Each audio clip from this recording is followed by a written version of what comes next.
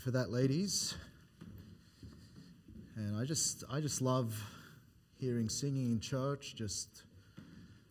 I think when we sing together, we hear songs like that. It's just a little glimpse of heaven one day, and I'm glad for that. I look forward to that. And the good thing is, everyone will be singing then, and all in perfect tune. So praise the Lord for that. And what a great thing that we can just rejoice and praise God. And let's turn our Bibles to Luke chapter 9 this evening, and I'm going to continue just with that thought of follow me.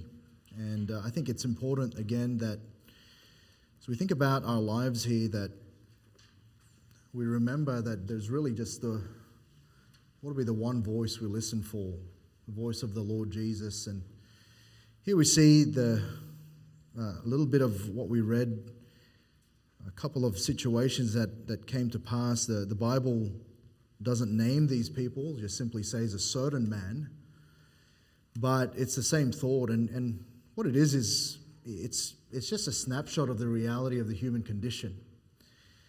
And that's really having competing priorities that at times can distract us from what our ultimate priority is. It could also at times even delay us from performing that priority, or simply distract us from ever coming to a decision point. Sometimes we're so distracted with trying to figure out which way to go and what to do that we actually just were delayed, and we're just sort of in the process of that, a bit confused.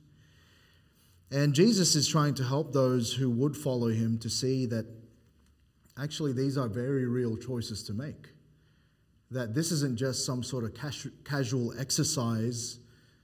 You know, there were going to be some choices one who would follow needed to make. And that's what it is. I think sometimes we get to a place in our lives and perhaps we know the decision to make, and yet all of these competing priorities can come there, and yet God is highlighting for us that if we would follow, there is going to be those choices between priorities. And this is where the fulfilled life for a Christian isn't going to line up with the priorities of this world. We spoke last week about the fact that if we're going to follow him into this fulfilling life, it's going to be countercultural. And I think these verses very much highlight that for us this evening. It isn't going to line up with the priorities of this world. We spoke about how the paradox of the Christian life is countercultural, and here we see the costs of this for one that would truly follow Christ. And so we're going to look at the three situations here, glean from it this evening, and hopefully just think about those competing priorities. Let's pray. Father in heaven, we love you. We thank you, Lord God, for the opportunity that we have again tonight to open your word. And Father, it's just been a joy to sing out to you, to sing praises, and then, Lord, to reflect on the great truths of your word through song, and recognize, dear God, that actually this life, it's limited. This life is going to pass us by, and all actuality, the reality is that eternity beckons. And Father, we do know that we do have very real choices to make as your people in how we're going to live the short life we have here. And so I pray that you'd, Lord, help us to be sober-minded about that tonight, and then, Lord, to reflect and then to apply and to adjust as you would have us, Lord. And so I pray that you would please just minister to us, challenge us, we pray, in Jesus' most precious, holy, wonderful name. Amen. And I want you to note the first one, and it's interesting here to begin with in verse 57, and it came to pass that as they went the way, a certain man said unto him, Lord. So we know here that this was a certain man. This is not a parable. This actually happened. Someone verbalized this to the Lord. And a certain man said unto him, Lord, I will follow thee whithersoever thou goest. And we look at that, and I think that's a good thing. We want those that would just volunteer their heart to the Lord. We want those that, regardless of perhaps a perceived call or not, they would just go ahead and say, Lord, I'm going to follow you. But what we see God's response here, the Lord Jesus' response, just gives us an insight into the attitude of that volunteer, though. And it's a good thing that he volunteered, but he had somewhat of an attitude that this was just going to be an easy decision. He said, I'm going to follow you whithersoever thou goest. And he's saying there that he hasn't really considered the true cost of that. And the certain man here, and we can imagine the Lord Jesus going about as he often did around the crowds, and multitudes would follow him. And perhaps one called out as he was going through some of the other things that he was going through. One calls out and he says, Lord, I'll follow you. And hearing that, Jesus looks, and knowing the heart, he responds with this: foxes have holes, and birds of the air have nests, but the Son of Man hath nowhere, not where to lay his head. And Jesus quickly responds to the thoughts of this man and the volunteer spirit of this man to help him recognize there's going to be some comforts that you're going to have to forego. And what we learn here is the priority of comfort versus the journey. And, I remember reading a lot about the conflict in World War I and how, young Aussie men would go and enlist thinking that there's going to be this great adventure. The way it was billed to them was they're going to go on this great adventure and see the world. Hey, fight for your nation and see the world. And no one really understood the immensity of that conflict. And they would go and just enlist just because they thought, well, we're going to go overseas and have this grand adventure. And we want life to be this journey of adventure, but can I remind you, great adventures are seldom comfortable. When you read about all of the great things that people have done and, climbing mountains, those that explored Australia through the rough terrain of the Blue Mountains and other places right through the desert, there was this grand adventure in their mind, but they're seldom comfortable, are they? I think as people, we are programmed to desire comfort. I think there's a natural tendency for that. I'm glad that someone invented air conditioning. I'm glad for that. Now, especially that I live here in Queensland, all right? Everyone warned me, and there have been some humid days. Hey, I didn't grow up with air conditioning, all right? The best we could do was lie on the tile floors and, feel the cold and sweat it out, But here we are. We have the modern day comforts of air conditioning and all of that, and I think we understand there's nothing wrong with comfort. But if comfort becomes our priority, if the comforts of this world become a detour to following the Lord Jesus, then it becomes a problem. It becomes a thing that hinders our pursuit of Him. And what we find firstly in this volunteer in following was a bit of a naive suggestion. He said, Lord, I'm going to follow you whither thou goest. He didn't really understand where Jesus was heading. We know in hindsight, because we have the scriptures, he was heading to the cross. He was heading to suffering. He was heading to a life where it was going to be a rejection. And so that it was a bit naive. The volunteer didn't know what he was suggesting here. We know later on, obviously, that Jesus would head to the cross, and we, in fact, in 1 Peter 2:21, we understand a bit more. For even hereunto were ye called, because Christ also has suffered for us, leaving us an example that ye should follow his steps. Actually, we can be a little bit naive at times to the cost of following Christ. And, I think we, by and large, we want a Christianity that, we can volunteer and then everything just works out fine. That we go ahead and there's no discomfort, that we can still live with some of those comforts of knowing that there's guaranteed things. And we sometimes we're a bit naive to think that we can just easily make that decision. The cost of suffering and being uncomfortable, it goes against our very nature. And to follow someone that leads to less comfortable situations, we better think. We so often neglect the journey with Christ because the expense would be our comfort. You know, we don't go the extra mile. We don't witness perhaps because there's a rejection you might have to endure. We perhaps choose careers over a calling because, hey, that might mean we miss out on things we like. You know, we don't want to be all out because, hey, we might be labeled extreme. And all of those things, it's actually speaking about a priority choice there. Is your priority living that fulfilled life in Christ or the comforts that we have? And, you know, we choose all of that. But then the Lord Jesus, you know, he just tells us, doesn't he? And he gives just a reality here, and he sobers up the man pretty quickly. He says, foxes have holes and birds of the air have nests, but the Son of Man hath not where to lay his head. He just gets to the point. Everyone else will seem to be comfortable. Even the creatures will have their dwelling. And Jesus, he doesn't pull his punches. He hits us with the truth. He's saying there will be no guarantees about comfort.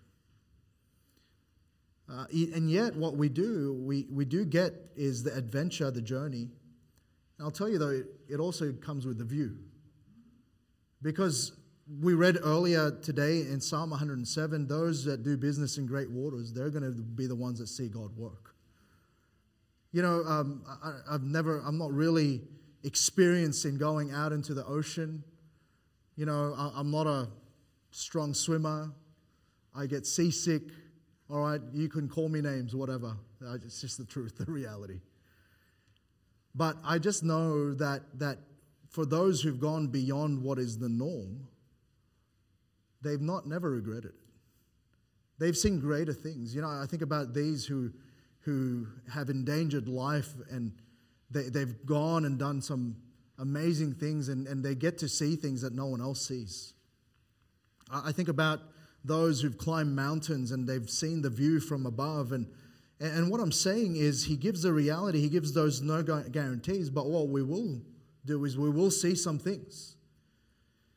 And what I'm saying is there's more I've seen following Christ than I would have simply trying to live comfortably. I've just seen more things. You know, when my wife and I, we were dating, she often talked about traveling. And she was the one that really, that was what she would like to do. And yet here I was, I'm to be honest with you, I'm a bit of a homebody. Right? You know what my ideal holiday is? A staycation. I would rather sleep in my own bed, get up and just read books and, you know, catch up on things. That's just me. And so when God gave opportunities for me to go overseas and do some other things, that was not my desire really, but God did that. And now I look back, I got to do that just simply because I followed him. You know, I get to know people, I get to know you. You know, you think about that, this guy from Sydney who never had any desire to leave there, and here he is, he's in Brisbane and he feels home. You know who does that? God does that. We get to see things. And whilst there's none of those comforts that's guaranteed, we understand that when we go, we get to see things. And yes, I want to confess to you tonight, I want a home for my family. Yes, I want to be liked and not despised. Yes, I want to enjoy things and have some savings and experience things, but those aren't non-negotiables. They're just additional to following Christ. If they happen, they happen. And you know, my life verse is Matthew 6:33, but seek ye first the kingdom of God and his righteousness, and all these things shall be added unto you. And what we do sometimes, though, is we prioritize all the other things, and if we had the time, we'll do the rest for Christ. And what happens, though, is that when we do that, we miss out. We miss out on the view. We miss out on all that God actually had for us. And so in the first place, what we see is really this competing priority of comfort versus the journey. And by the way, we have the God of all comfort and grace. And along the way, he does the comforting, and along the way, he makes up for. Then what we see in the next, look at the next situation. Look at verses 59 and 60. He said unto another, follow me. So now he's doing the calling. So the first one, it was a volunteer. He says, I'll follow you, Lord. But now he's doing the calling. And you can imagine in the crowd there, in the multitude, a sudden soberness goes in the congregation as they were hearing Christ. And suddenly this great silence perhaps. And in the silence, Jesus calls out, follow me. And he goes on to explain, he says unto another, follow me. And so someone responds, says, Lord, suffer me first to go and bury my father. Jesus said unto him, let the dead bury their dead, but go thou and preach the kingdom of God. And, at reading here, we see there was a real situation. There was some, again, priorities that seemed to be competing with following. And what we see here, though, is there was a very real cultural thing in this passage where it was expected that the Jews would look after their older parents. But what was tied to that often was their inheritance. If you didn't do that, then you didn't get your inheritance. And the Jews, they were big on that. They understood the blessing of that, and no doubt the advantage of that, both financially and everything else. And what this person was saying here was not that the father had immediately in that present moment died, but he said, can I just look after them until they're dead so I can get my blessing, is what he was saying. And what he was actually saying was this: I want to do the conventional rather than go on my mission. And there's some conventional things, all right, that is expected of us. This man whom Jesus said, follow me, really was responding with this: when I've fulfilled what my culture and society expects of me, then I will follow you. Plus, you don't have to worry about paying me because I've taken care of that through my inheritance, is what he was saying. He wasn't saying immediately I need to go to a funeral. He was saying I'll follow after that. There has been a funeral. And so he was following the priority of conventional versus missional. And sometimes we just want to have the conventional life. Just follow what society expects and then get the benefits of that. And we want to just look at how everyone else is doing it and what is the common expectation, and we just want to follow suit. And that's fine, you could do that. But you will then be looking after other priorities rather than the priority that we ought to have in Christ. And you know what this is? Actually, it's a common delay. I've heard it many times. This is the man's delay is often seen. It's not that we don't want to follow. It's just that we've got other more conventional priorities to fulfill first. And again, there's been times where I've sat with those that have said they had a calling and yet they said, oh, well, I'll get to that eventually. They'll say, well, the Lord spoke to me about, being more of a bold witness, but I'll get to that eventually when things seem to be all panning out. And they want to follow the conventional life instead. And I'm not saying tonight that looking after your parents is a bad thing, right? Saving up and ensuring you're financially able isn't a bad thing. Getting married and ensuring your family is settled isn't a bad thing. But these shouldn't delay what is most urgent for us to do, and that's go and live the missional life in Christ. Because the focus was here in verse 60, let the dead bury their dead, but go thou and preach the kingdom of God. Hey, listen, all of us here this evening tonight, I want to remind you that actually we're called to a missional life. We're called to preach Christ. We're called to reflect that in our lives. It's not about just following the conventions of society. No, we're meant to stand out for Christ. We're meant to be different.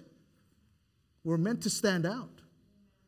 And it's not this conventional life that we just so comfortably slip into. And, this so often see some young people with great potential. I remember a particular one, he just was so gifted. He had the touch on God in his life with regard to children's ministry. And my dad was able to lead him to the Lord, and so I worked with him, and he was closer to my age, and I remember teaching him how to pray and sitting there, and before long God was speaking to him about the ministry, and he just was so wonderful with kids.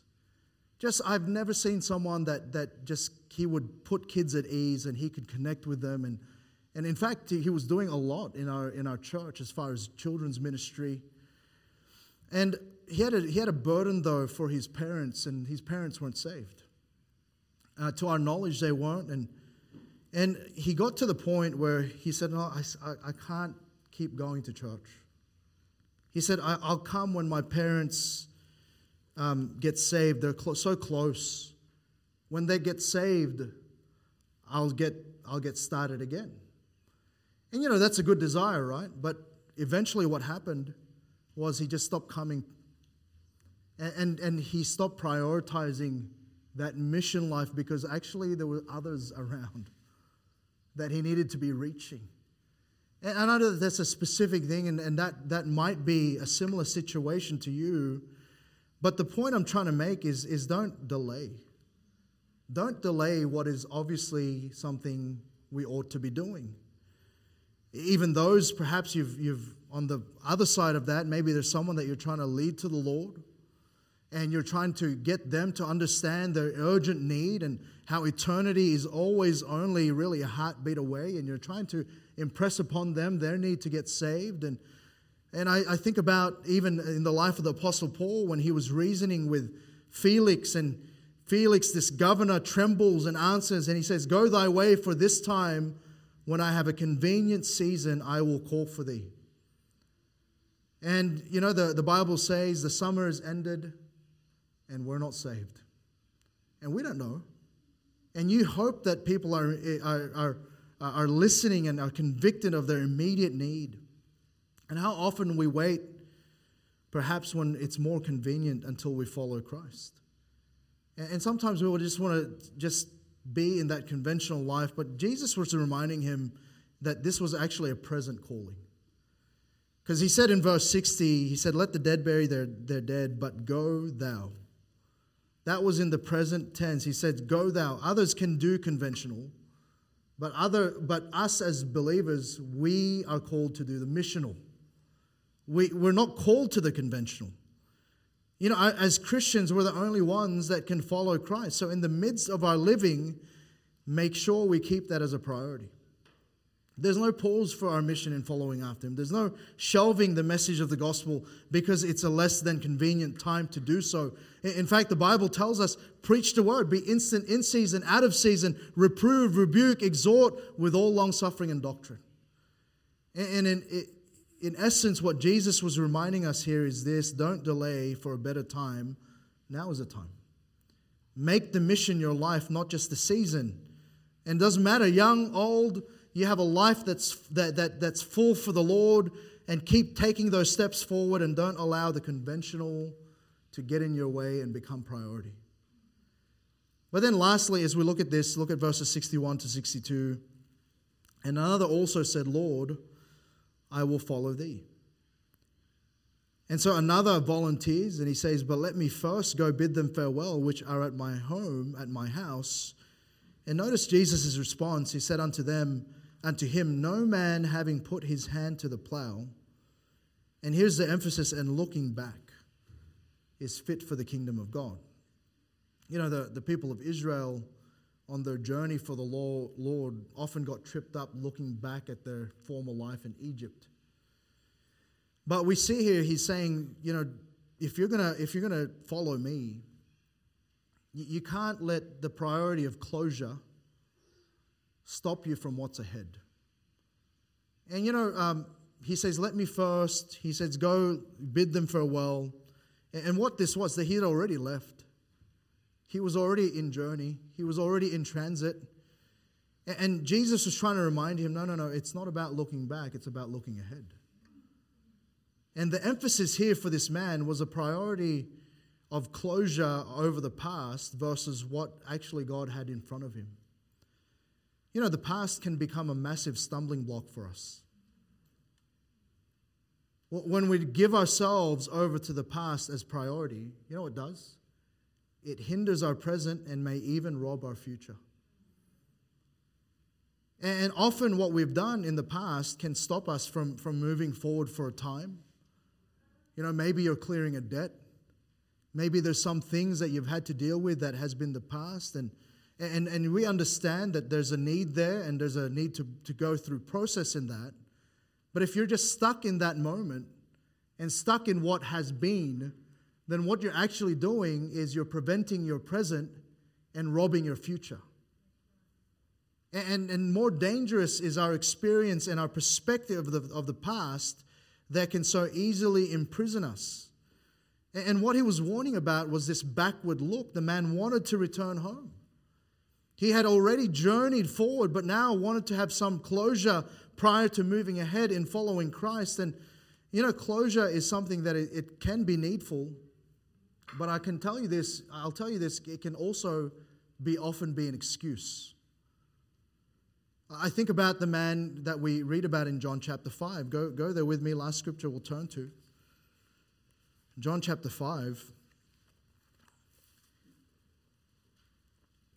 And there's this feast of the Jews, and Jesus went up to Jerusalem, verse 1. Now there is at Jerusalem by the sheep market a pool, which is called in the Hebrew tongue Bethesda, having 5 porches. In these lay a great multitude of impotent folk, of blind, halt, withered, and waiting for the moving of the water. So there's this unusual thing that happens. An angel goes down, touches the water. The first one there gets healed. A lot of needy people. And you know, the Bible just makes it plain this happened, and they were all waiting around this pool of Bethesda. And notice verse 5, a certain man was there, which had an infirmity 38 years. Now that's a long time to be in this situation. It's a lot of baggage. It's a lot of disappointments. You imagine being there 38 years in a row and you keep missing out. Someone just seems to just get ahead of you each time, and he actually mentions that. But then, you know, the Lord Jesus comes, and notice his offer in verse 6. When Jesus saw him lie and knew that he had been now a long time in that case, he saith unto him, Wilt thou be made whole? This wasn't a question about what's wrong with you. Jesus already knew. It was an offer of help. He says, Wilt thou be made whole? It was an offer of healing. It was an offer of, you know, this is now a time to move forward. But notice the response. The impotent man answered him, Sir, I have no man. When the water is troubled, to put me into the pool. But while I am coming, another steppeth down before me. He says, I keep losing out. And you know what the man was focused on? He was focused on what he had missed out on all these years. He kept saying, I kept missing out, and there's Jesus with a future for him and a present offer of help. And this man puts up all of his excuses on why he wasn't whole already. And he was stuck in the past. Now, Jesus is gracious enough to just heal him anyway. He says, rise up and walk. But what we see sometimes is we can be just like this impotent man, and just like this man that we learn about there, who will just follow if he could just get some closure. He will go forward if he can just get the past tidied up. And we can sometimes be this man who Jesus is giving us a way forward, and all we do is just give him every excuse, every mistake, every issue. And Jesus is saying, no, listen, wilt thou be made whole? Not what has happened to you. And too many times we can just focus on the problems and the closure that we need. And Jesus was actually saying, what's stopping you? And you know what? Closure needs to be set aside in favor of moving forward for Christ. Because can I remind you tonight, it is a forward work. You see, in verse 62, he said it, no man looking back. No man who puts his hand to the plow looking back is fit for the kingdom of God. You know what he was saying? It's a forward. The work is ahead. You've already accepted the task, so quit looking back. And I think about the famous verses in Philippians 3:13-14. Brethren, this is Paul, I count not myself to have apprehended. And by the way, if there was one man who would feel guilty about his past life, it'd have to be Paul. With his command and with his very role, he commanded the killing of Christians. He was the great persecutor of the church. When Paul said he's the chiefest of sinners, he really meant it. He really felt that way. But you know what he was saying here in Philippians 3? He says, Brethren, I count not myself to have apprehended. He says, but this one thing I do, forgetting those things which are behind. And reaching forth unto those things which are before, I press toward the mark for the prize of the high calling of God in Christ Jesus. He was always looking forward. And he was looking at the work ahead. And I want to tell you, there's more ahead when you're following Jesus. There's just more ahead. When you respond to follow me, what's behind can't be your focus. What's ahead must be your focus. And you've got to understand that actually there's a lot more. If you just would not prioritize your closure over what God has planned for you next. I love what C.S. Lewis said. He said, if you live for the next world, you'll get this one in the deal. But if you live only for this world, you'll lose them both. And in Mark 10:30, can I remind you what is ahead for us? But he shall receive 100-fold now in this time. It says houses and brethren and sisters and mothers and children and lands. The caveat with persecutions, and in the world to come, eternal life. You know, the life of following Christ is one of great reward. But it's got to be a life, firstly, of priorities. It's the priority of the journey. It's the priority of being missional over being conventional, and it's a priority of what's ahead rather than fiddling with the closure that we so desperately sometimes feel like we need. But actually, the work's still ahead. And so I want to encourage you tonight, you know, those two words, follow me. It's important to respond to it, but I want to just tell you, it will come at a cost. There will be difficult choices to make of those things that seem to be just so natural to us. But in the end, if we do choose to follow him, there's just great things. And there's wonderful things. And actually, God is the one he's the one that makes it up. He's the one that will make it up to you. And you know, you're going to look at it and go, man, look what all God has done. But you know what? It just starts with those choices of those competing priorities in our lives. Let's pray. Father, thank you, Lord, for the time. And Lord, I just know that as we head into the week, Lord, there's really those micro moments where we're making these choices and we're making these in the moment. I pray, Father, in those times that you remind us of that life of discipleship, of that life of following after you, that actually we do have a choice as your people. And making the right choice of following you, although costly here at times, actually yields a greater reward. And Lord, a much more fulfilling life. So I pray that you'd help us as we meditate upon these things as we head into the week. And we pray and ask these things in Christ's most precious, holy, wonderful name. Amen. All right, church, well,